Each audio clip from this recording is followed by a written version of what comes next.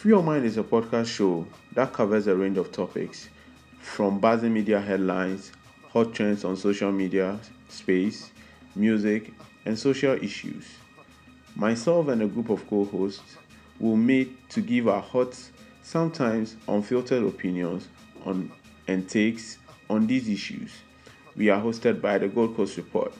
Find us on your favorite podcast player and follow us on Twitter at GCR Free Your Mind and on Instagram at The Gold Coast Report.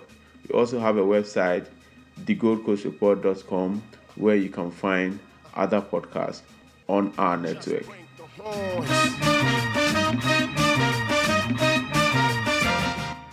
Hi guys, welcome to another episode of Free Your Mind. My name is Komo. We are back again this week, and Charlie, I have three guests on the podcast today. It's just me. Maya is a bit busy, and I have three people on this podcast. So before we get into the main topic for discussion today, I'll let them introduce themselves. So, Prince, if you could start. My name is Prince Ganaku. I'm a student at the Ghana School of Law. I'm a freelance researcher for anybody who can afford my services. And yeah, my handle is Prince Ganaku, my name as well. So yeah, okay. All right, Tego. My name is David Tego. I'm also a student of the Ghana School of Law, an entrepreneur looking to be an investor. Yes, basically, that's what I do for now. Oh, okay. All right. Okay, so the last one on this episode, Leslie, you go for introduce yourself. Yeah, I'm Leslie. I work in a bank, and my handle is Aponchi Diego. Aponchi Diego, yeah. So yeah, let's get straight into the episode. Charlie, the news cycle this whole week has really changed. Like, Charlie, everybody, they do COVID and some communities and some election things. Then all of a sudden, was it Thursday? I think it was Thursday, right? Thursday or Wednesday. Yeah. Charlie, we all just get up, then just hit, we say, Charlie, the former president just died. Right, you're welcome back to the show. This is Newsroom. There's breaking news, and it's that former president Jerry John Rawlings just passed at the Korle Bu Teaching Hospital in Accra.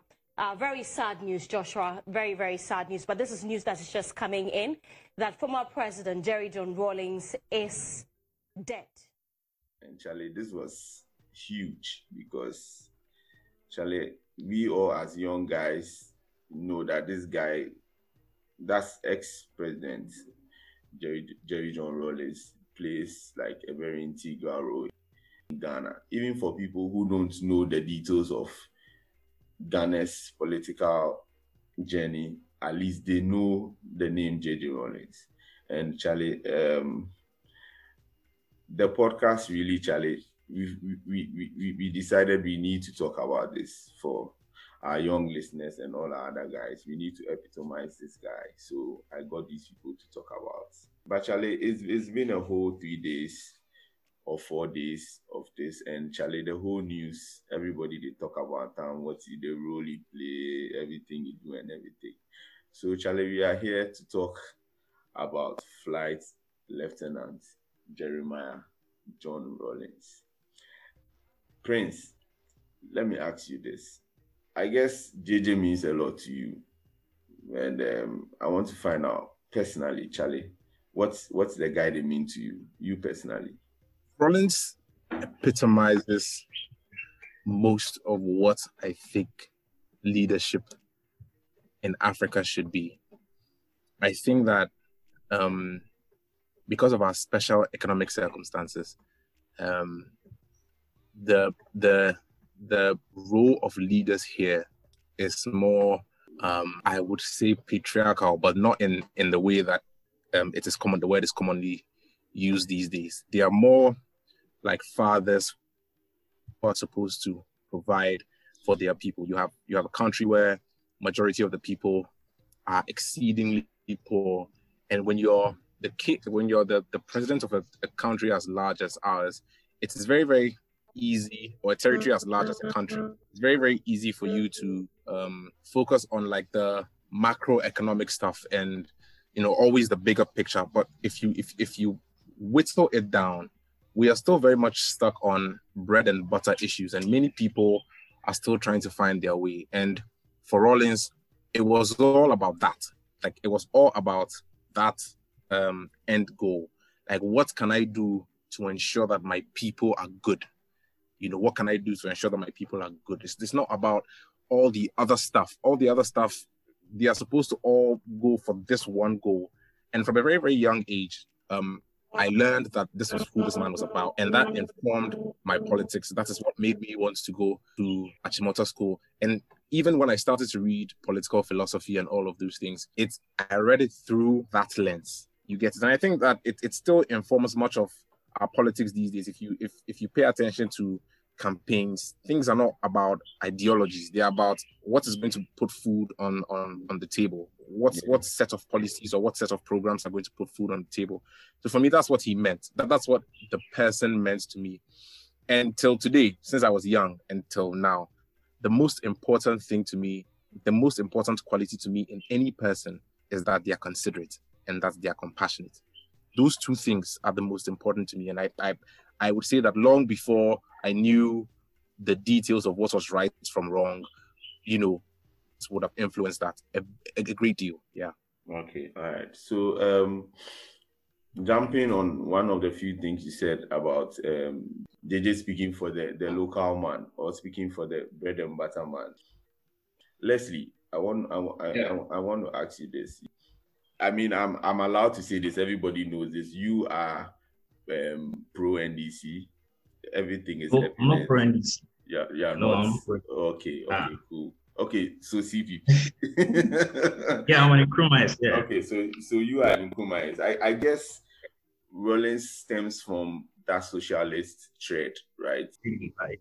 Okay, well, I mean, granted, the whole reason why 79 went through was they were pushing a certain socialist, ideology. When you ask those people who met him earlier on, even in 81, the Akatopores and the Amate Pace and all of those people, they said Rawlings exuded a certain socialist, socialist demeanor. You being an Nkrumahist, I mean, and me saying Rawlings is coming from that thread. I want to know how personally you dealt with the news when it came out. How you felt when you heard the ex-president was no more. Well, to be honest, when people who are not very close to me die, I don't really feel it like that. Okay. I'm being very honest. Yeah. Okay. So it's a thing of indifference. It's a thing of indifference for you. Okay. Let me find out. Do you think he's a socialist? Obviously, he's not. Oh, okay. I don't think he is. And what informs that reason? I don't want to put into perspective what is happening now, because I think that the world of ideologies, personally, that socialist, communist, and everything has really changed. I think after the Cold War and the breaking of the Berlin Wall, everybody's more what's the name? Capitalist now. But looking at his past life, do you think he exuded some socialist ideologies personally? I won't say he executed socialist ideologies, but I think Rawlings is a man of many things. But I also think he's a contradiction of himself, in the sense that he preached a lot of social. But in terms of his governance, I think no government has undergone more privatization than Rawlings during his tenure. Okay. So I don't see how he can be a socialist hero. What I think is years after Nkrumah was gone, Ghanaians began to realize that what Nkrumah was actually doing was what was the best for our country. So they started searching for Nkrumah, or they started looking for another Nkrumah.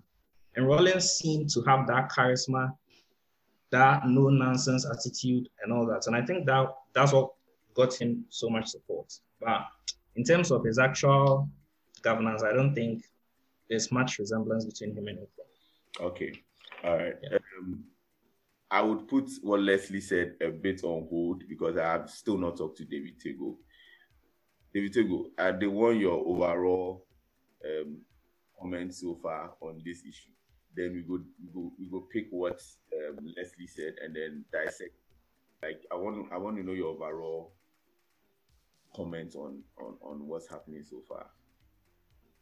I'm still in the moment that Rollins is no more. A part of me doesn't believe that he is gone. I attended Christ the King. Each time I drove to school, I was opening the Flagstaff House and the June 4th memorial site. So I wondered why this memorial site was, and I was told, it was parts of things that you can attribute to Jerry Rawlings as the memorial site of the family I grew up in, it's been divided because the people who suffered under Rawlings, who is in the Rawlings, people who served in this government and who are currently serving in the NDC. But it's a mixture of a lot of things. But all in all, I think what I personally from Rawlings is that he's one of the most charismatic leaders we've had in a very long time. I could boldly say that next to the probably pitch him and Kufuor's side as charismatic leaders. The name Rawlings attaches so many things, return to multi-party democracy, end to the revolutionary rule. He stood for many things, So that is what I would personally attach to Jerry Rawlings. Okay. He's actually the first president I can recall. Yeah, so bouncing off of what David said, I think we are going to go into the main issue. I mean, it is facts that he epitomizes an era, which I would even divide into three parts. There's the military era, then there's the democratic era, and then there's the stability era, which came after democracy. Some people are divided on these three eras. Some people feel that we don't need to give him the accolades of political stability. Some feel we don't need to give him the accolades of democracy. And even with the military power, some feel he coming back in 81 wasn't worth it. Now, that single interesting event, I want your takes, Prince, because you have sort of like if I am allowed to say, a court vision of this man. You adore him. Do you think 1981 was necessary to the discourse of progress in this nation, given what he said he would do when he came into power and what the current government at that time wasn't doing? That is a complicated question to answer. And I will start off by saying that my personal opinion is no, right? Yeah. But what a reasonable opinion is, that can be, and you can have a lot of reasonable opinions. You can have a number of reasonable opinions flowing from what the facts were at the time. Mm-hmm. So just to plug into the background or the context that you gave. Mm-hmm. Between 77, if my memory serves me, my memory of the books serve me correctly, between 77 and 79, mm-hmm. a coup was actually imminent. The senior officers knew it. They knew that the junior officers and the rest of the country were disgruntled. It was one of the things that drove Achampon's Unigov campaign and ultimately proved to be his downfall. True. I remember in one of the books that I read, Achampon was at a meeting, was addressing the junior officers, and he foreshadowed it. He said they shouldn't allow people to turn the junior officers against the senior officers. So there was a very uneasy sort of situation in the country. And why was this uneasy situation in the country? First, if my memory serves me correct, but you can correct me if I'm wrong, Achampon had a policy of not paying debts, right? Yinchia had a policy of Yinchia. Yeah. Yes. And that resulted in, I think, certain sanctions that also fed into the shortage of Forex, because we weren't exporting as much and we were importing so much, and we said we weren't going to pay, and the Western powers said, okay, fine, then you'll see, right? So there was a shortage of Forex. The shortage of Forex meant we couldn't import essential commodities, which means that you had a shortage of things like soup and food and sugar and sardines and all of that, right? So there was already a shortage in the country. People were hungry. Then you had the Achampong government giving import licenses to their cronies, who would then resell these import licenses to other people. And those people, because they bought the import licenses at such a high price, would import food or import these essential commodities and then price it high. Rawlings breaks away from his colleagues and attempts to do it because he's impatient. He's impatient. He gets caught. He gets imprisoned. He's locked up. He gives this whole speech about taking responsibility and he should let his men go. And he details exactly what is so repugnant about what Achampong and the SMC1, SMC2 were doing and what the situation was like in the country. So imagine you are a common man. You have no access to food. You can't afford anything. And you are seeing how big these army officers are living in the country and how big their friends are living. You are angry. Rawlings gives this speech. The whole of University of Ghana is on his side. The whole country is on his side. Then he's imprisoned. He's broken out by the people that he was supposed to do the coup with in the beginning. They break him out, and then it goes from there. Now, in the 3 months after he was broken out, they introduced price control. These are the important things that happened. They introduced price controls. They said, we don't care how much you bought the stuff for. We don't care what it is. This is the situation in the country. And you have to sacrifice for everybody else. And so you will sell these things at these prices, these commodities at these prices. The response to that, the people who were selling the goods at the high prices, because they didn't want to make losses, they hoard these things in warehouses. They lock them up. So none of us have ever lived through a situation like this. Do not consider this to be one of those economic downturns during Mohammed's time. This is nothing like that. Picture the scenes that happened in Nigeria where they were hiding COVID relief items. This is closer to a situation like that. Yes. Palliative, yes. This is closer to a situation like that, right? Yeah.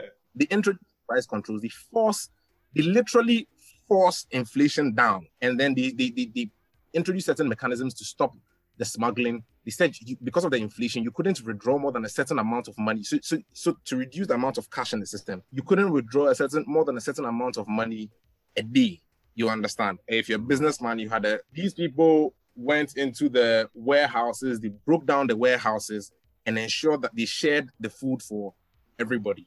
You understand? Then the military rule ends, the Limann government comes back. And because there is, and I'm not making any value judgments, I'm just narrating history, right? But because the democratic government does not have the power of arbitrariness that a military government has, the old established order comes back. People start hoarding food again. There is now a famine starting. The inflation rate shoots up again, and the common people are crying once again. And Rawlings is in the background, and he was in his mind, he's like, by the time where we come, we manage to do this thing quick. So if you read the history within its context like this, you realize that it is a complicated question as to whether or not 1981 was necessary. Because on the one hand, you say that, well, allow democratic institutions to figure it out because this is what the people voted for. And that's the side that I am on. But at the same time, I cannot pretend that I do not see reason in the other side of the argument. Because when you read the history books, they present both perspectives and you have to take a stand one way or the other. I take my stand where you, Kumu, stand. But I cannot sit here and pretend like I cannot see the reason. Because if I see what happened in Nigeria and I say, this is what is happening in Ghana now, would I welcome something like that or would I not welcome something like that? That's a complicated question. It's not an easy question to answer. Yeah, you understand? So yeah, that's where I stand on it. Okay. So, I don't think it was necessary, but I can see it. Okay. I personally, per what you've given us, feel that 79 was necessary, but 81 wasn't necessary. I guess also, like you looking at the chain of events, Rawlings handing over to power and letting Limann know that he'll be supervising him, which was like a wrong move in the first place. I guess that based on that and testimonies from other people, I think Rawlings felt he could do this better than Limann. So from the get-go, he knew he would come back. Personally, that's how I feel. Let me not come on, cut you short. Personally, that's how I feel. Yes, which you're entitled to feel. But I think that, sometimes I keep telling people that history is sometimes written in through the lens of whoever is nasty. And whatever the history tellers want us to know is what we know, because you and I were not there. True. They've been different accounts. I would say purely on the judicial and the economic aspects of Liman's government. People fail to realize that Liman's government is the only government to date that his budget was rejected. And your budget being rejected by people in your party doesn't mean that they don't like you. It just shows you're incompetent. So I think that's not even justify the coup, but we should look at what was happening in 1981. Why was Liman's budget rejected? What was happening? What was the economic downturn? I think that at the end of the day, I feel everything boils down to economy. What is happening in the economy will determine the mood of the nation. If the economy is bad, people will clamor for different things. And if they've seen in 79 some respite, clearly people will clamor for it. If they feel like a democracy is not going anywhere, they'll clamor. So food for thought. What was the economic situation? I think in Achampong's time, at some point, after the whole Kalabule incident, which Kalabule is holding the fruit, which was another reason why Rawlings came. I think we have a stable economy. I think there was it had some money to invest in some houses in Dansoman and Sakumono during Achampong's time. Rawlings came, tried to structure the economy from a military standpoint, which wasn't going to work. But like I said, we had an issue with the economy, and what infuriated some people to dislike Rawlings was that he devalued some currencies that they felt Achampong's cronies were enjoying, and which Liman couldn't put stop to it. So they devalued some currency. So that also agitated people in the society. But like I said, from an economic standpoint, I don't think we're doing well in both areas. Because right after Rawlings, we had the structural adjustment program, we had the policy with IMF, with Kwesi Boche, and there was a reason for that. And there was a reason why we had some professionals backing the coup, not to justify coups, but we're painting a rosy picture that things were not well in 81 with Liman. Things were not well at all. Things were stable, but things were not well. So, Ganaku said, from that point of view, yes, that is why people clamored for the coup, but clearly, at the end of the year, you need to juxtapose the next effects of it, which hasn't served us well as we speak. So. Okay, so barring off of what you just said, I remember from history when 1981 happened, JJ promised himself that he's prepared to face a firing squad if what he should try to do for the second time in his life does not meet the approval of Ghanaians. This was also because at that time that he took over, as Tego said, there was economic issues. Leslie, quick one. Yeah. Do you feel that the reason why he came to overtake or overthrow the government, which was mainly economic issue, do you think that he himself as a president was able to resolve that in his old tenure? Because if you look at our period from Republic till now, he almost occupies almost a quarter of, or less than a quarter of that, more than a quarter of that period, taking out military periods and everything. Do you think that in the period of 19 years, 3 months, he was able to do that before he stepped out of office? Well, I think Rawlings did better than Liman was doing or Achampong and his people were doing. For that, I agree. But my issue is, you see, when you overthrow a government because you claim the economy is not doing well, I find that problematic. It shows that the democracy is weak, because there should be a way. I try and say, if we get a president and he's messing up, we are stuck with him for 4 years. There should be a way of getting the president out. And I don't believe our current system provides such a way, which means that we are still prone to having more coups. But I also don't believe that it was just a matter of economic problems. Because, you see, Rawlings who was now a former head of state, a 32-year-old man, former head of state, what's he going to do with the rest of his life? Well, you can't go and work anywhere.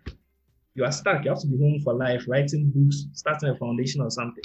And there were serious problems. Also, I don't think Rawlings was given what he deserved when he left power in terms of security and some other things, and they made his life difficult.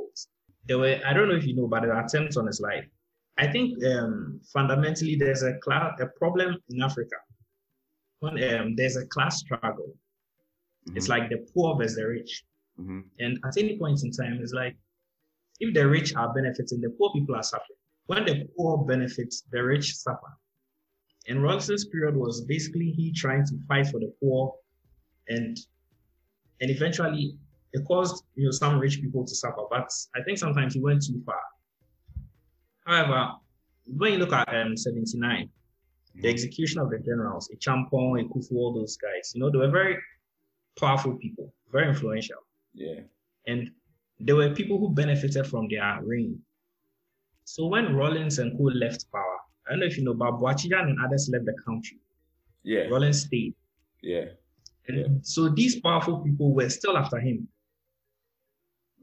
They tried to kill him. They made several attempts which failed and all that. So Rawlings he found himself in an insecure, state. And then when Liman also came, there were certain things he did that were against the June 4th revolution. You see, certain properties were confiscated, which the Liman government gave back to the owners. And people were not satisfied. They felt like some of those were stolen. Some of those people were corrupt. They have stolen money and bought those houses, those cars and stuff that were given back. So there was dissatisfaction. And there's also evidence to show that the other ranks, the lowest people in the army, were still not satisfied. And they felt the army had to come back. And they were already plotting to take over from Liman. Okay. They only involved Rawlings. Yeah. And I don't know if you can imagine people who haven't been to secondary school and stuff. I mean, the other ranks in the army taking over the country. The bloodshed would have been more. There would have been no proper economic plan. It would have been messier than whatever happened during Rawlings' period. So I think the problem was our inability as a country to build a proper system, a proper democratic system. Because if the system is not working and we are stuck in it, the only way out is a coup. You can't always say, let's wait for 4 years, let's wait for 4 years. So what I think we need to do is to build a proper system, not to keep arguing about coups. And for me, I'm fed up with this. So, but yeah, I think Rawlings, it's understandable. I mean, when you look at what he was also going through and what the country was going through, and also Liman created the atmosphere to justify Rawlings' actions. I mean, look at 31st December. That's when he was overthrown, the last day of the year. Yeah. You're a president. You couldn't get a budget passed for the next year. How is the country going to survive in January? So there were so many things. People are trying to kill the guy. You are not giving him enough security. He's complaining. You are ignoring him. And he's even getting information that people in your military intelligence are behind the attempts on his life. So you ignoring him confirms his suspicion or whatever he's been told. It's not just a simple issue of Rawlings getting up and deciding Liman's not doing enough, let's get him out. I think there are so many factors that led to it. But I also think Rawlings can be blamed for it because they handed over to Liman. They should have created a proper system for Liman and co to inherit. But the system failed, and he came to take over, trying to fix it. But in the end, I don't think he also left us with a good system. The funny thing, I guess, Prince, before you came in, he was talking about the fact that, and he poses a very interesting perspective to this whole conversation, because a lot of times, a lot of us rely on history because we weren't there to place in our facts. As I said earlier, the significance of the dates, right, of the second coup. But Leslie gives a different perspective. which sometimes I think was also possible because of the fact that Rawlings played a very significant role prior to the elections or prior to the first coup, which is 1971. You cannot deny how immense he was as a character, how charismatic he was, how he was sort of like a movement of the people. And you also have to remember that it was in 79 that there was the executions of all these people. So it tells the kind of power the guy exudes. And then after 3 months, he retires from the military and goes back to his normal life. Personally, as Leslie said, it places some sort of complicated decision making, because I'm sure he could have decided he wasn't coming back, but because of one or two things that were happening to him, he would decide to come back to power. I'm playing the devil's advocate that it's a thing of power. It's always a thing of power where you felt that you could do this and you pretty much wanted more. But Leslie rounds up by saying that he really also didn't do what he wanted to do in the bigger frame of in the bigger picture. He really didn't end up doing what he wanted to do, because I think between 81 and 85, I mean, there were also so many coups that he had to block off and all of that. And then right after 81, there was like the famine, like 83 and everything. So yeah, that's just been about the legacy of what Jerry exudes. I want to go into the last thing, maybe before we end this podcast. Prince, you there? Yes. Yeah. So the last thing we can't discuss. This one, everybody go talk before you go talk. So in the heat of the I wouldn't movement, have it any other. Okay, no problem. As a matter of fact, before you, like after you introduce it, I'd like to ask a couple of questions even. No problem. So in the heat of the moment, Ganaku strings up a long thread about how people's action sort of validated whatever the military junta in 79 had to do to other people. And I'm just paraphrasing, but this caused some bit of uproar on Twitter. I mean, in the end, he retracted the tweet and apologized, because he realized it wasn't a thing of, I think some people took it. It was a personal thing for some people. I don't know whether you saw that tweet, David. I don't go ask Leslie. Yes. I don't go ask Leslie, because Leslie, you already a controversial guy, so I don't go ask him. I said the tweet, but you said something. I think from the import from what I got from the tweet was that I don't think he necessarily wanted to validate. He wanted to explain the necessity. So it's more of necessity rather than validation, because as a student of the law, as Ganaku is clearly, I mean, he abhors military junta, because, you know, in any leadership or any military rule, you come with bloodshed. And bloodshed means, you know, clearly the fundamental human rights are thrown out of the window. So I read the thread. I felt the thread was informative. I thought the timing of the thread was bad. I will not lie, because there were already, I mean, there's citation on what went down. People who were visibly affected. Prominent family member thrown in jail for 8 years during the Rawlings regime. I mean, it will be hard for people. And also, it will be hard for people to accept the fact that because my father or my mother was involved in petty crime that my father or my uncle made, the result of his punishment should be death without trial. I think that's hard for people, you know, and for all that is said, I can understand why people were upset. I think the timing wasn't right, because we need history, and we need the entirety of history, not the brevity, because I feel like some people only tell one portion when they sue them. I think everybody needs to know every single fact and let the people judge for themselves.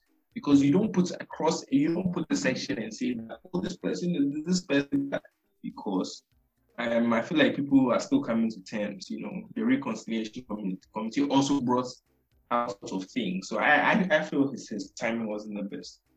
I don't think he valid. I think he was trying to necessitate, but when it's in itself is also problematic because clearly the people who felt the coup should have taken it and stuff. So yeah. You said something about reconciliation. I'll put that aside. I'll handle that when we discuss the last thing to end the episode. Leslie, you see the tweets? Okay. Yeah, I think I saw it, but I didn't finish reading it, and then he deleted it. I said I'll come back to it, but when I came, it was gone. Me safe. Yeah. Yeah, but I guess that the part that rattled people was the fact that he was talking about people's grandmothers getting import license and all of that, and that's facts though. But no, but you see, that's the problem. Not to cut you short, you see, not to even cut you short. That's the problem I have. Why the military did that? But for you to do the import license base, then you probably didn't know. Your grandmother probably didn't tell you. That's why I said history needs to be told, because you are told by something that, people that were corrupt who were in your family. That is not actually real. So that should be, you probably were ashamed. But if the issues, probably his last 2 tweets about why he did that, that's where, yeah. So, I mean, we are talking about a guy as if he's not here. Prince, I hope you are there. Yes, yeah, I am. Yes, I am. Yeah. Before you, I mean, the part that I didn't really read all the threads, but I think that the part that you said earlier that rattled people was the fact that people's grandmothers, and as huge as that statement was, it's actually factual, because then, I mean, that is a part of history that happened. But actually, you say you get some questions for we, so we will listen you. You've already handled it. I was going to ask if you read the thread and what your takeaway from the thread was. Yeah, okay. And so all right. Once again, context is very, very important. So now, when the whole thing was happening on the timeline, right? Mm-hmm. You could delineate, or you could find 3 groups of people, right? You could find those mourning Rawlings, you could find those celebrating his death, and then you could find those who didn't care either way, right? Yeah, I'm listening. Now, celebrating people who are mourning. It became a thing of, why are you celebrating when people are mourning? And those who are celebrating were justifying their celebrations with the fact that Rawlings has done X, Y, Z to their family members. Okay. Now, the phrasing of that suggests that Rawlings is in the ilk of Idi Amin or Mao Zedong or those other dictators who personally order the genocide or the pogroms or the murder of like countless of their citizens, right? Mm-hmm. And then you had the middle grounders saying, look, get that you are happy, but come on, like, read the room. It's just a few hours after his death, and there are people who love the man on the timeline. And so slowly, at least from my perspective, the conversation started shifting towards the lines of, how can you mourn such an evil man? Do you know what he personally did, etc., right? Mm-hmm. And if you are on my end of the spectrum, it felt like there was something morally objectionable about mourning the man. It felt as though it was black and white, and they were on the white side with legitimate reasons to sort of dance in your face. And you couldn't, or rather you shouldn't, from a moral standpoint, even have a problem with it. Because after all, this is an evil man. Why do you want to mourn an evil man? It felt like people were celebrating R. Kelly's imprisonment or Idi Amin's death, and you had a problem with this. That's how it felt if you were on my side of the aisle. Okay. But as we have come to see from the conversation today, I'm really, really happy that there has been a balanced discussion today. Mm-hmm. That's not the case. And history is more complex than that. And Rawlings' legacy is very, very, very, very complicated. Yeah. Now, to the elite of the time and their descendants, he was a ruthless and unforgiving dictator, which is one extreme, but it's not the full picture. And to the working class and the common man, which is everybody else, right? Mm-hmm. He was literally a messiah, because if you were a common man and you couldn't eat because somebody living somewhere, a big man living somewhere is overseeing a system where there's a shortage of food and you can't eat. To you, Rollins is a messiah. Okay. So, and that is also one extreme. All right. It's not the full picture. Mm-hmm. So why is everybody living in, their respective bubbles? Because when most lay persons, right? And by most lay persons, I mean non-students of history, they will consult one source of history. They will take that information, they will run with it. And even worse, they will actively look for information that confirms the biases that they got from that first source that they consulted. All right? Yeah. But that's not how you read history. To get a full picture, you must consult a number of different sources. And that includes oral tradition. And by oral tradition, I mean what you heard from your parents and your grandparents and that. You consult documented sources and you isolate what they all agree on as fact. You take what they don't agree on but can coexist together. There are certain bits of information that cannot coexist together. All right. And so you sort of try and find other sources to validate one way or the other. And this is how you read history. All right. And the reason you read history like this, as you all know, is because history, as you have said, is written from perspective. Now, this is the perfect example. All right. I'm going to give you the perfect example. This is how I use my Twitter. I tweet for my mentions. I go to the pages of people whose tweets I like, the Smileys, the Ijeris, the Odets, or I search my name or the names of people that I like. So I tweet from my mentions and I tweet from their pages. So from my spot in my mentions, I had 148 quote tweets and maybe 50 or 60 replies.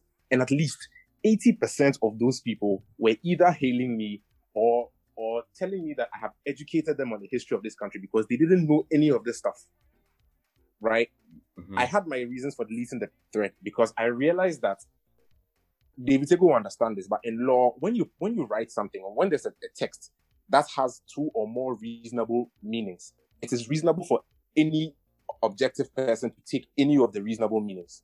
Okay. Right? And I realized that one of the reasonable meanings you could take from my thread was that I was justifying what had happened, which was not my intention at all. Yeah. My intention was to educate, was to tell you that these are the facts. But a reasonable inference to make was that I was justifying. And I realized that there were relationships that were important to me, that those people felt like I was justifying the suffering that they had been through. And so I felt like, let me just delete. All right. If you were not tweeting for my mentions, I'd been bullied into deleting the thread. And that's surprising to me because 80% of the people, the mentions that I got were positive. As a matter of fact, some of the negative reviews, people had to DM to me. I didn't actually see. So if I had to write a history of that day, I would have my perspective. Mm-hmm. But if somebody else wrote a history of that day, they would have their perspective. You understand? Mm-hmm. But we were all on the same timeline and we're all privy to the same facts, mm-hmm. right? History is written from perspective. So you can't take one source, read it, and then run with it. It's like you want to buy a sewing machine, you go and look at reviews from a single sponsored website. It doesn't work like that. People are money. You are celebrating in front of them in a way that suggests that you have the morally superior position. Yeah. But the facts are not as black and white as you think. And if your justification is based on the fact that you think that the facts are black and white, then you are wrong. And this is why you are wrong. That was the justification for the thread. Okay. Now that I have explained it to you, does it seem unreasonable? No, it really doesn't. Even before, no, I feel that me personally, as someone who also looks into history, even before this whole thing erupted on Twitter and everything, the part that caught my mind was the bare fact that a Champon's regime gave people import licenses. Now, we can assess that there were excesses. That's facts. But the facts remains that that's fact. Some people got import licenses that they were using, and it was sort of like an unfair advantage in the system.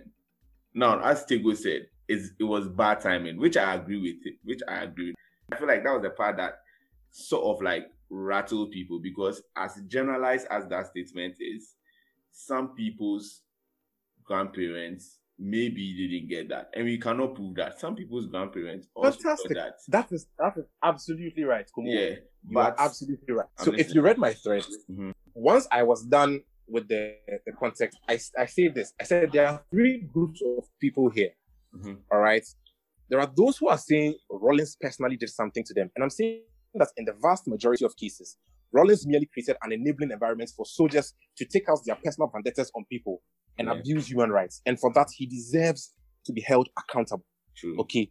Now, in the smaller group of people, Rawlings personally ordered their persecution. All right. And for those people, I apologize for the thread.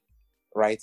Mhm. Now, for the rest, the you soldiers, If you feel your mind. the soldiers, for the rest, the Uh-huh. soldiers manhandled you Mhm. because of this thing that Rawlings created. Mhm. And this is why they manhandle you.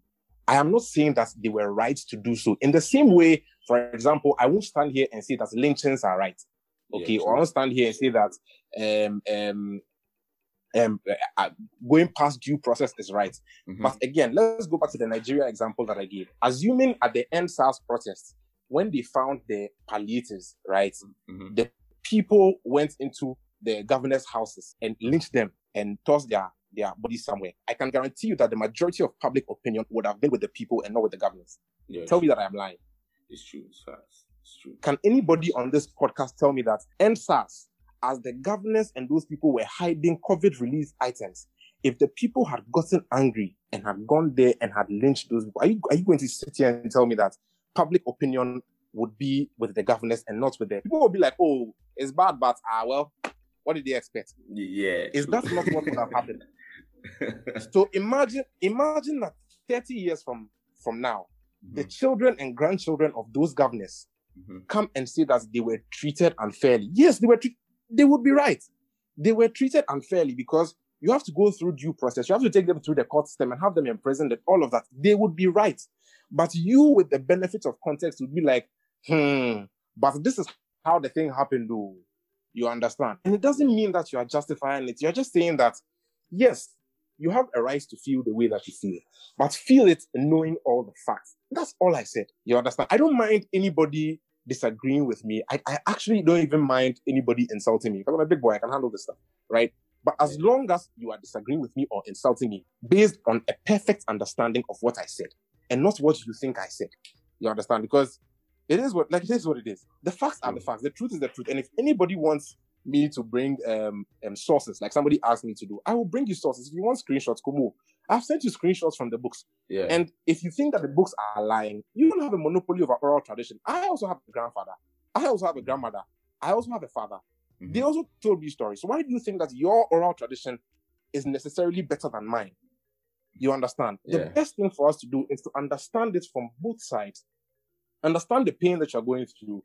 Understand the pain that the people who see Rawlings as a messiah, understand the pain that they were also going through, and say that what you went through was wrong. I understand that what you went through was wrong. And there are people that were totally innocent. Let me just say this. I've already mentioned, but let me say this once again. There are people that were totally innocent. And once again, I apologize to them. Excessive. But for those who are not absolutely innocent, Mhm.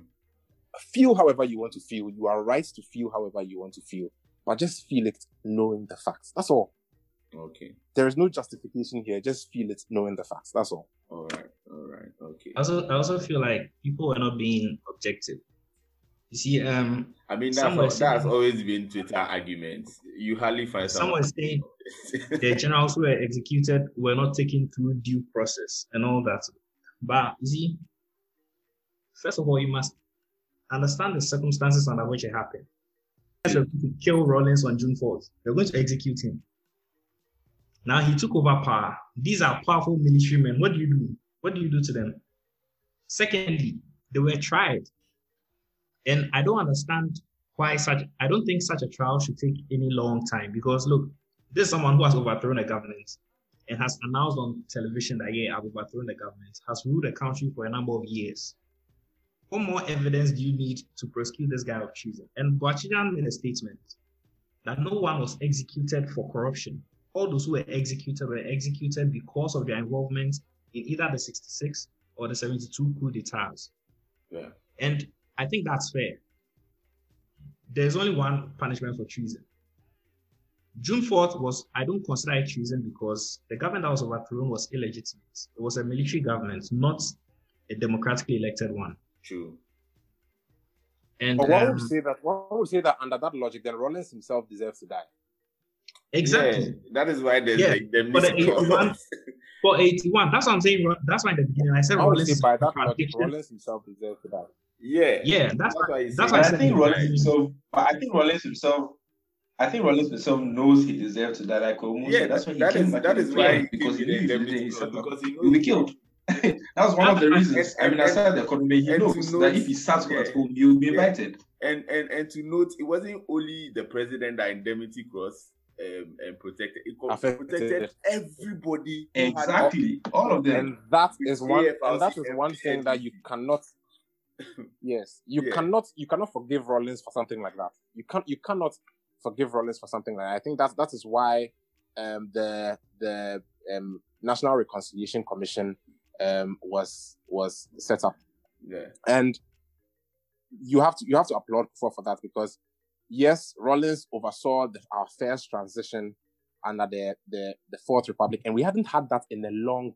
We hadn't had that. Had we ever had that government or another? It had never been done. No, it had never been done. Yeah. Was the first person to do that. It had never been done. Yeah. It had never been done.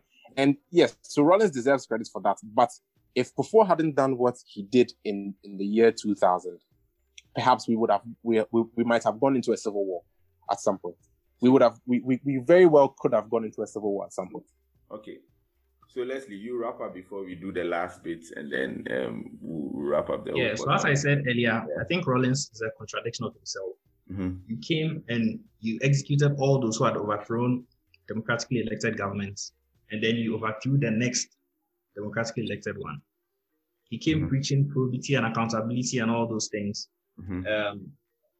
With this Abacha money, for instance, when he was in office, he denied it. Yeah. I think in 2017 or so. Yeah, he. I don't remember which year.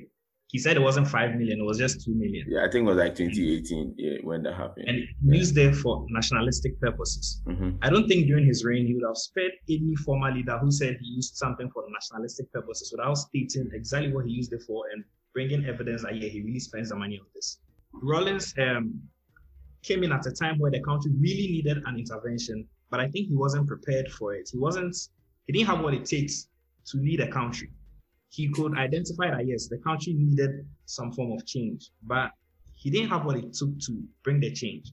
And he got himself in a mess. At a point, he had to stay in power just to save his own life. Wow, that's an interesting take. Yeah, because he really didn't have what it takes. When someone like, take someone like Kwame Nkrumah. Yeah. Mm-hmm. When Nkrumah went to the US to study law, he realized that what he really wanted to do, he didn't really need law. He didn't really need study law. What he needed, and so he changed to political science and economics. So he was studying political science and economics together in two separate universities, two different degree programs. Mm-hmm. He actually prepared himself for the task ahead. Rawlings just had the opportunity, he had a chance to take power, and he took it. But I don't think he really had a clear-cut vision, because if you look at some of his policies, he was just, bouncing here and there. You start as a socialist, and then you move to capitalism because your socialism isn't working. He was just doing whatever would work, whatever he thought would help him manage the situation. Okay, let's see. He knew that. He knew that if he left power, he was going to die. Okay. They're going to kill him. Okay, all right. Prince, before you come in. Yeah, true. Prince, before you come in, because I know you have something to say. I think Leslie is gravitating towards what we want to end our whole conversation with, which... No, but one thing I also want to say is, okay, there are certain things you can't really blame Rawlings for. If you look at how he came to power, whoever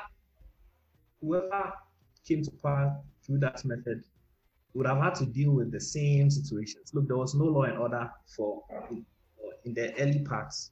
Soldiers were doing whatever they wanted. I don't think any individual can, under such circumstances, control all the soldiers and make sure they are all doing the right thing. However, he was the leader of the government, so he still has to take responsibility for it. Yeah.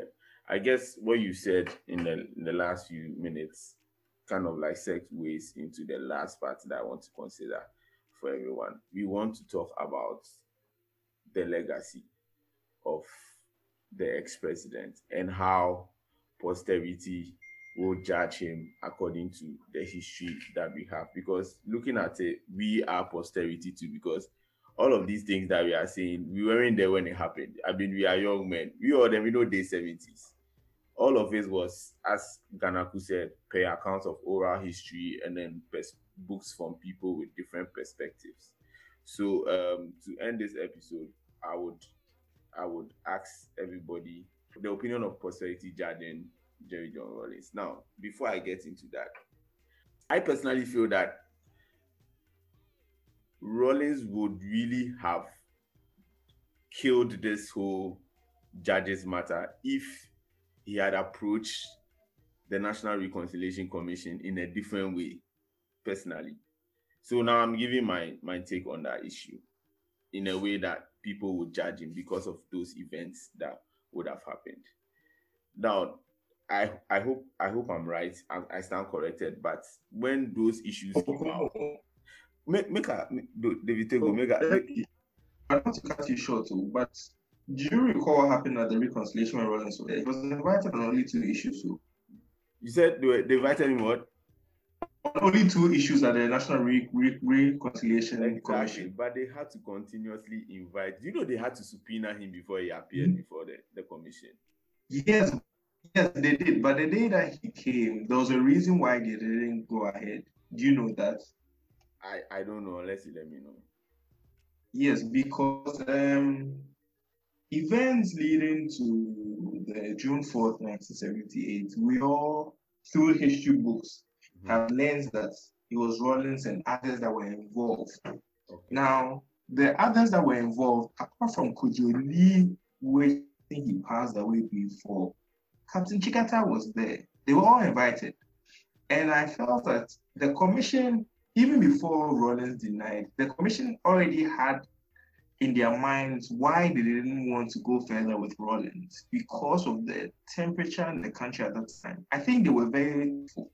I think Professor Dolphine, I've forgotten Erskine, I've forgotten all the members of the panel, but they were very taskful. There was a reason why they needed to end there, because the commission already opened the can of worms for the nation. The import of the commission wasn't to get the full facts, but for everybody to be at peace. And I think if they had the main architect of the coup spilling out a lot of, because Captain Chikata had spilled a lot of beans. So I felt they were really being taskful with the Rawlings. I don't think it was Rawlings, because the time he appeared, he didn't want to finish. But then he was there for a period of, I think, about 10-15 minutes only. And there was a reason for that. Okay, I get you. I get where you are coming from. But I want to categorically state that, per my view of history, everything I'm giving now is a personal sentiment, and it's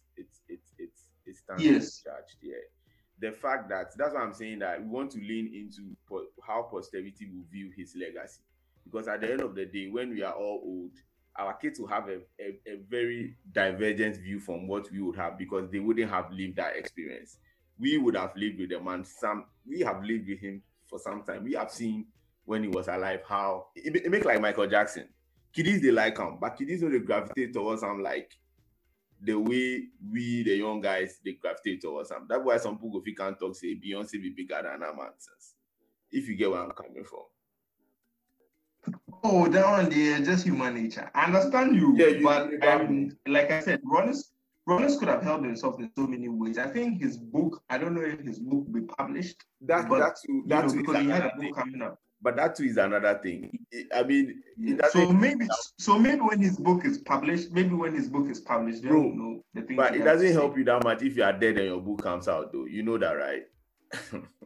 Yeah, I understand. I mean, I understand. That is what I'm saying. I feel like in whatever Rawlings did, he had an opinion. Because look, there are people who hate Rawlings to the core, and they are very much justified. They are very much so. Bro, and we are not denying that. I'm just saying that these kind of factors, right?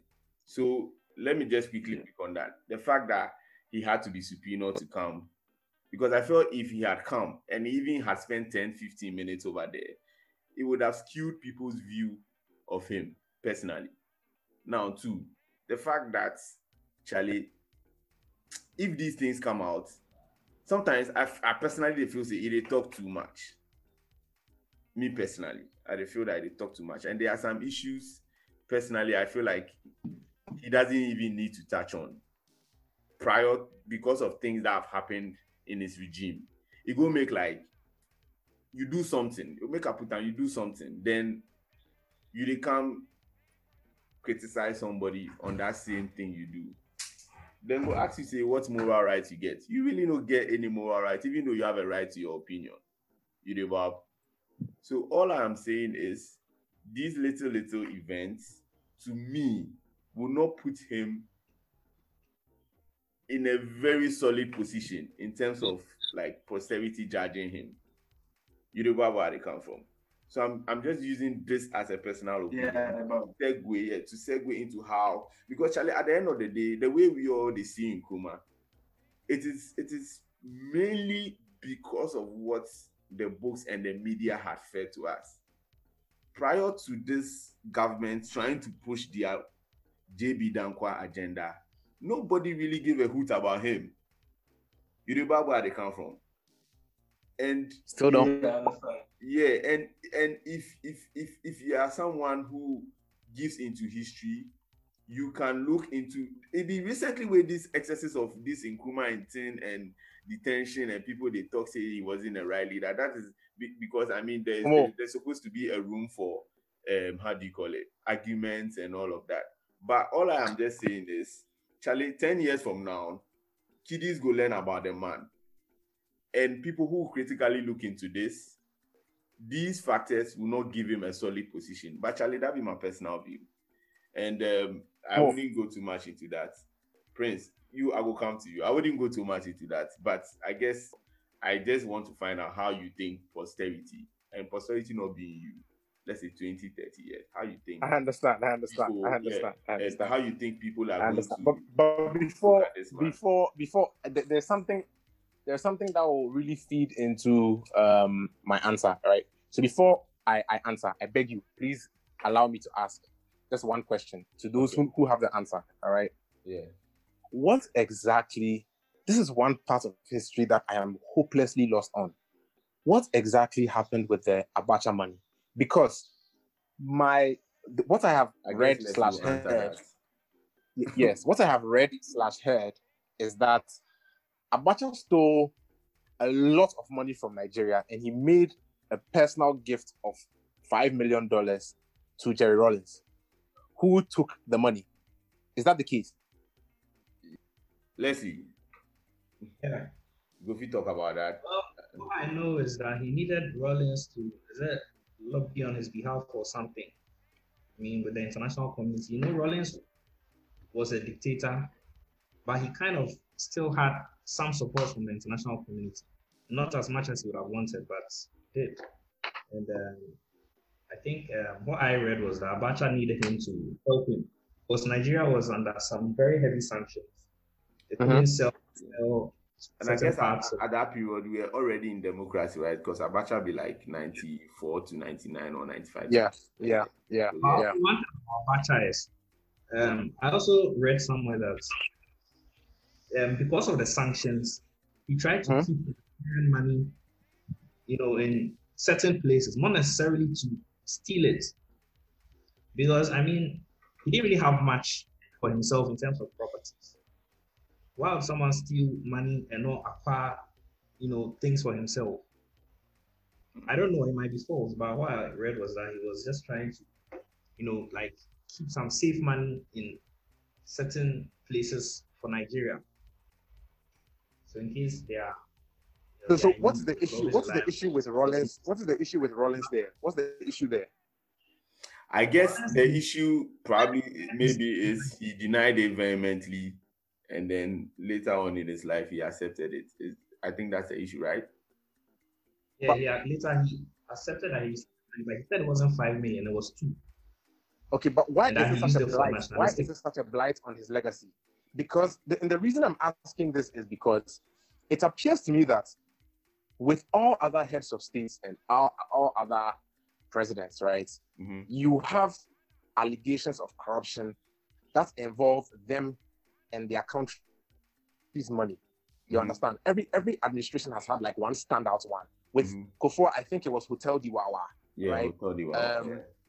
With Mahama, I don't know whether it's the Ford Expedition or whatever government official one.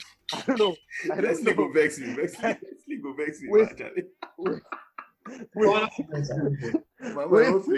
I'm not done. With Nana Addo, it is PDS/Ijapa, right? So everybody has like an allegation of corruption that involves their country's money. But when I look at Rawlings, I feel like the standout thing about Rawlings, I'm not saying that's the only thing. I don't want to be misinterpreted. The standout thing about Rawlings is that he took another country's money that was gifted to him by that country's this thing, which is not right. But why is this such an enduring thing? Like, I guess understand. It's not like you robbed his. I guess that's not really the only standard thing.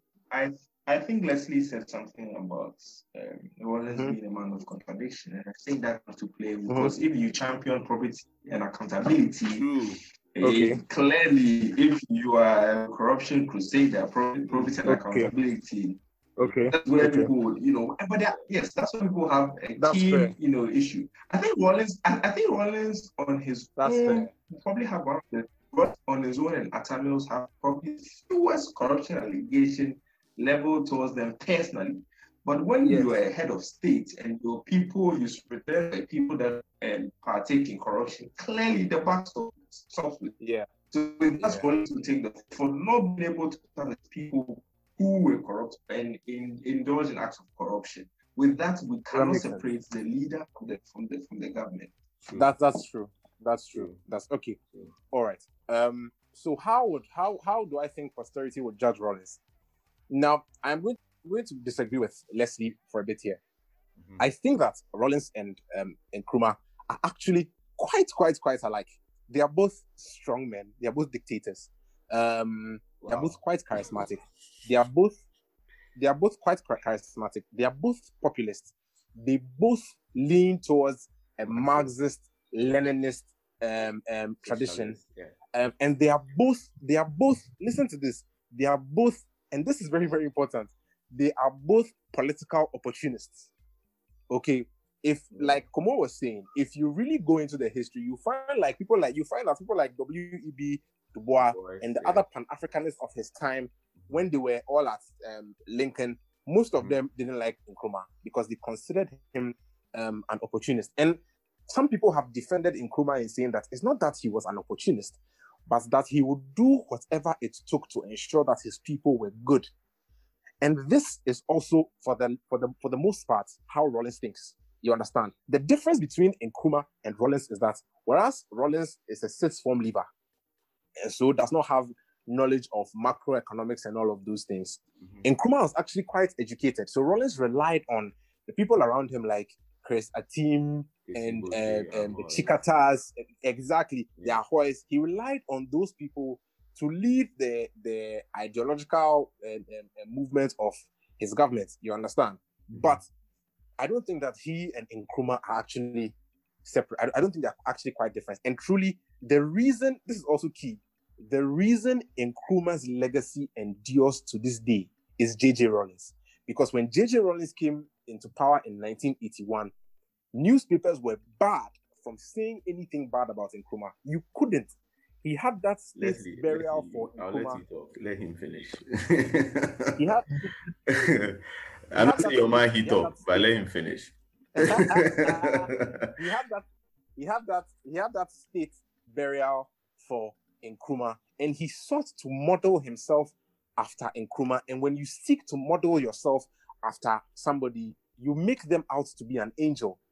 And if I don't know if you guys know this, but during the campaigns, I think the Dankwa Buzia tradition tried to do one or two things to go against Nkrumah. And it's something that endures to this day. Even now, the MPP tries that, and then the NDC says no. And the reason is because during the formation of the NDC was made up of three parties, I think, three main parties. One was called the NCD, and the two others were CPP factions. They were breakaway CPP factions that came together to form the NDC.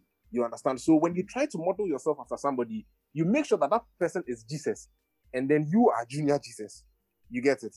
10 years from now or 20 years from now, Rawlings will still be a very, very polarizing person. You will still have people who treat him, who see him as the devil, and you will still have people who see him as the angel. Much in contrast to how Nkrumah is almost universally considered the greatest figure in Ghanaian history. I don't think Rawlings will have that. I think what we are seeing today is exactly what it will be in the next 10, 20 years, because the people who teach the history of the next 20 years are we that we are here. True. We are the same people who teach the history, and we are the same people who are going to teach the history from our perspective, because that's how history inherently is. You understand? So I don't think anything will change in the next 10 or 20 years. Okay, all right. Charlie Leslie, as I said, Charlie, you and Nkrumah Haste, he made certain comparisons. I want to find out your view of that before we move to David Tego and then we end this episode. So do you agree with him with most of the comparison? Okay. I disagree. As I said earlier on, after let's say Busia was overthrown, I feel like from then till now, Ghana has been looking for another Nkrumah. And so Nkrumahism has been something that people just ride on for power, including Rawlings. Rawlings, as I said, he's a contradiction. He does the opposite of what he preaches. When you take socialism, for instance, I don't see anything socialist about Rawlings' rule. He privatized everything that was left from what Nkrumah left us. He privatized almost everything, including the Obuasi mines and all those things. So if you preaching socialism doesn't make you a socialist. It's practicing socialism that makes you a socialist. True. Also, when you say he was a dictator, I disagree. Rawlings ruled by decree. Nkrumah governed according to a constitution. Rollins did whatever he wanted. Nkrumah had a constitution. Whenever he felt he needed any powers, he went through the right procedure to get the parliament to give him that power. And so that's very different from being a dictator. Nkrumah never existed. How is it? Okay, yo. I'm sorry. I didn't mean to cut you. Continue. I'm sorry. No, Continue. he's saying Rawlings ruled on a decree. Nkrumah needed Parliament's approval, because what he said, I want to go into facts like the Preventive Detentive Acts. Normally, when we talk about it, we think that he just got up and vetoed that, but it was an act that was approved by Parliament. Even with the one-party states, he had a referendum, and Ghanaians approved it. Some claim it was rigged, but I don't know how you can claim something is rigged if the opposition boycotted it. In 92 or 96, NPP boycotted parliamentary elections. Yeah, 92. You can't say because NDC had a large majority in parliament, it was rigged. The opposition boycotted it. What did you expect? Okay. And for me personally, I think where you can find some similarities between Nkrumah and Rawlings is the fact that they both believe multi-party democracy is not the way for us. And I agree with them. But you see, Rawlings was, as I said, it got to a point, he just moved wherever the wind was blowing him. He was opposed to the multi-party system, but he was forced to implement it. Do you think do you think that the wave of coups that was happening, do you think that was like a factor for that decision? Because I guess, Charlie, you have to give him his accolades. He's a smart man. He's a really smart man. Because do you think that played into the fact that he felt we had to move into multi-party democracy? That's what I'm saying. Now, Rawlings was unprepared for leadership. He didn't understand how systems work, how governments works, how anything works. He was just a soldier who felt like the politicians are not doing enough, and he took over. But that's what And he- Prince, but that's what Prince was feeding on earlier in the episode, that he knew Yes, but the I'm saying fact that he was but- incapable and a sixth form leader. That is why he took the Kosibo trays and the Ahoys and the. yes, but I'm not the prepared Bedas for Normal. leadership. Okay. Don't go for this. Well, Nkrumah prepared himself. I don't think Rollins himself had any ideology. He just went with whatever was popular at the time. wow. And I believe at the time, Ghana was looking for another Nkrumah. And so he rode on Nkrumah's, whatever to get power. Now, what I'm saying is, Rollins preached socialism. He wasn't a socialist. Rollins was a dictator, and Nkrumah wasn't. Apart from their belief that multi-party system is not going to work for us, I don't see how they were similar. And even with Nkrumah, his idea of what would work for Ghana was different from what Rollins believed in terms of the political, system. Mm-hmm. Nkrumah wanted a one-party state, like China. He wanted it because one, there was a lot of tribalism and all, those things. He tried to stop tribalism by passing a law, the Avoidance of Discrimination Act, to ban parties that were based on tribes. For instance, the Ewe People's Party and those things. Mm-hmm. Eventually, they rebranded the parties, but still there was some form of tribalism in it. If you look at China, for instance, it's a one-party state. Mm-hmm. If you are going to China, if you have elections in a one-party state, you'll be forced to look at the people contesting because they're all in the same party. Okay. My mother is solid NPP. Like nothing will ever change her mind. We all don't know who is going to contest in 2024 or 2028, but she already knows where her vote is going. But she will vote MPP. Yeah. These are some of the things that I understand with multi-party system. Do you get it? Yeah. In terms of development, Yeah. there's no continuity. There's very little continuity in the multi-party system. Look Facts. at Mahama started the YEA, right? Yeah. The youth employment. Yeah. Now Akufo-Addo comes. He wants to create jobs for young people. That's what he claims. And then he starts NAPCO. When you go on the NAPCO website, under the frequently asked questions, it says that the difference between NAPCO and YEA is that YEA is for both graduates and non-graduates.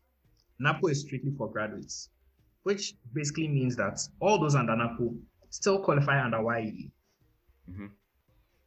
But if he employs 100,000 young people under YEA, in 2020, Mahama will mount a campaign platform and tell those 100,000 people that I started YEA, and that's why you have jobs today.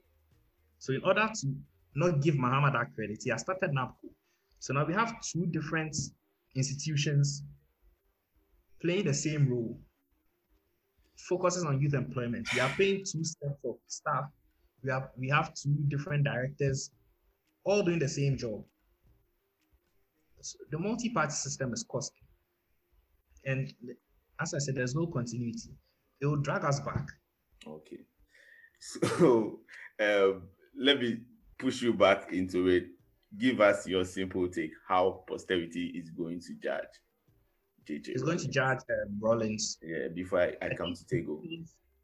It depends on a number of things. Personally, I think it depends on how long this constitution survives. I think Rollins, he mostly gets credits because the Fourth Republic he started. If there's a Fifth Republic now, Mm-hmm. I think Rollins's image will diminish. I mean, people still remember him, but it won't be as much as we do now.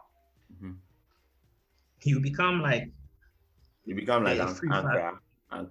and the other. Okay. Just that he'll still be a bit more popular. Yeah. But I don't think so at all. well, that's my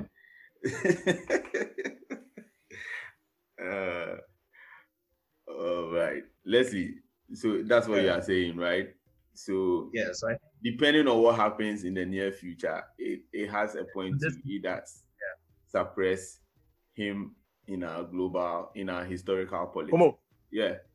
Before you go to Tego, and I suspect Tego was going to address this, but just in case he doesn't. The existence of a constitution, every first year law student knows this, and I think that it is reasonable for Leslie. I think it is reasonable for Leslie to equate the following of constitutional procedures with constitutionalism, but it really isn't. All right. Even though Nkrumah ruled by a constitution, he is what law students call a constitutional dictator, because even though there was the existence of a constitution, there was no constitutionalism. Okay. Nkrumah had near absolute powers. If, as a matter of fact, there is a provision in our constitution that says that Parliament has no power to pass a law to alter the decision, the effect of a decision of a court. Which means that if you go to court, you and Leslie go to court to have like a matter, right? And say you win. Parliament cannot pass a law that says no, Leslie has won. You understand? And Nkrumah used to get Parliament to do that. He had near absolute powers. You understand? And so the fact that he ruled by a constitution does not mean he's not a dictator. He was definitely, by all accounts, a dictator. That's the first thing. The second thing is that both of them were in fact socialists. As a matter of fact, in 1981, when the PNDC first came into power, Libya and Cuba sent airplanes and shipments of food by the dozen.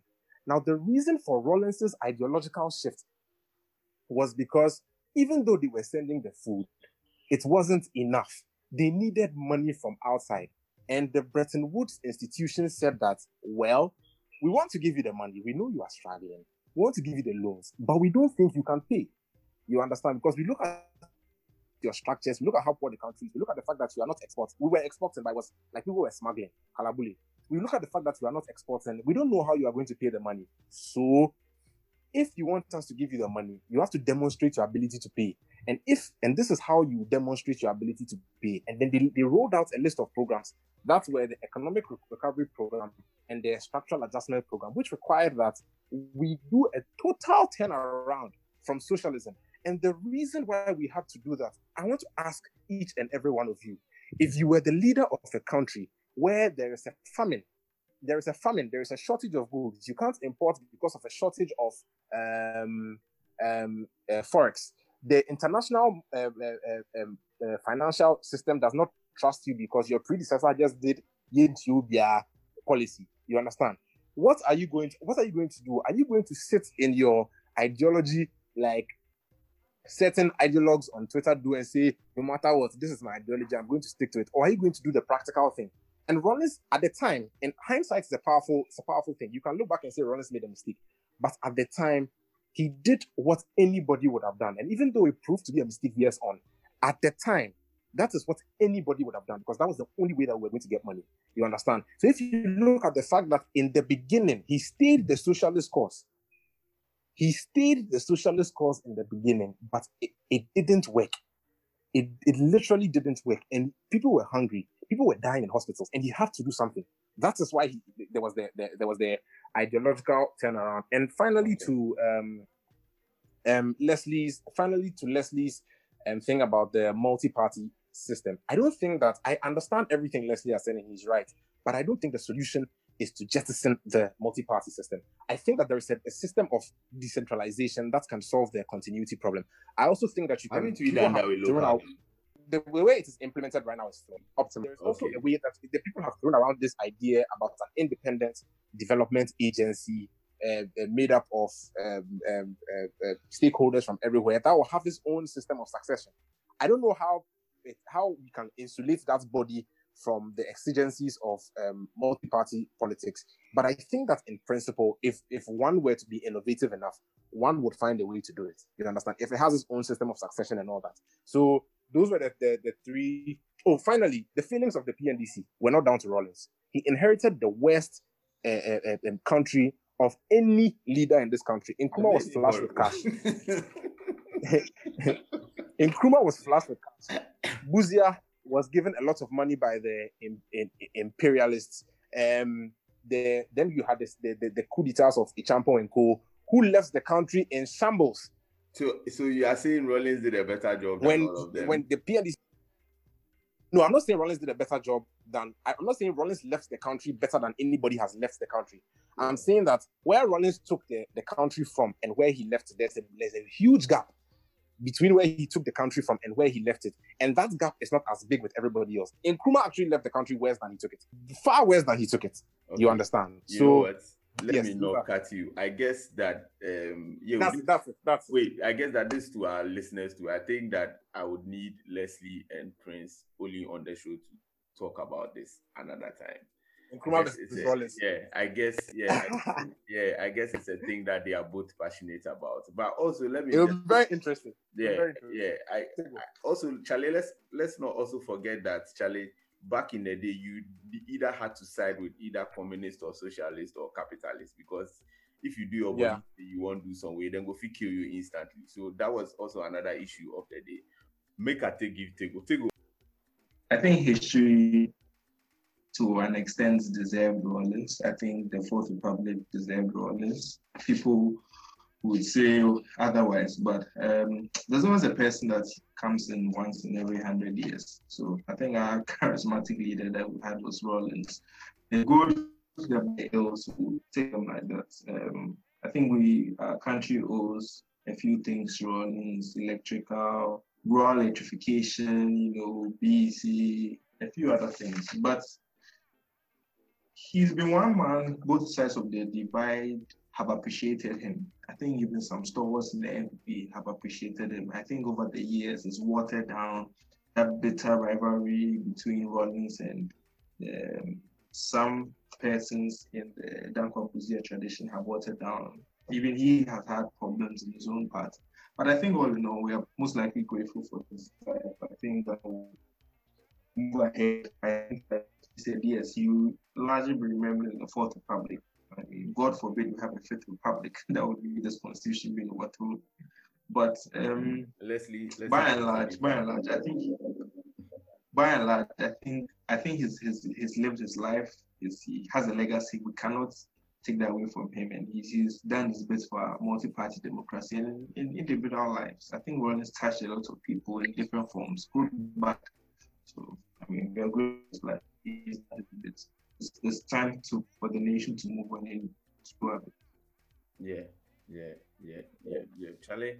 And on that note, as I said, we cannot deny the legacy this great man has had on our nation.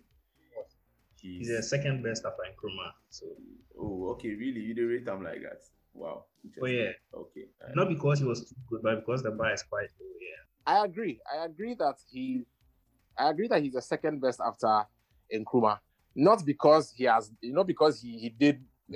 left the country so much that he turned Ghana into Wakanda, but because of where he took the country from and where he left it. The gap is too wide. Nobody else has that gap. Nobody else. All right. Yeah, so boom, we are done with the episode. We'll see you guys next week.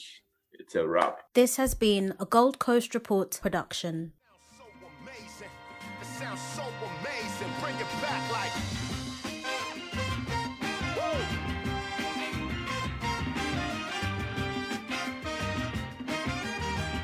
It's for the world. I got the mighty embassy ensemble in here. I got my man Optics in here.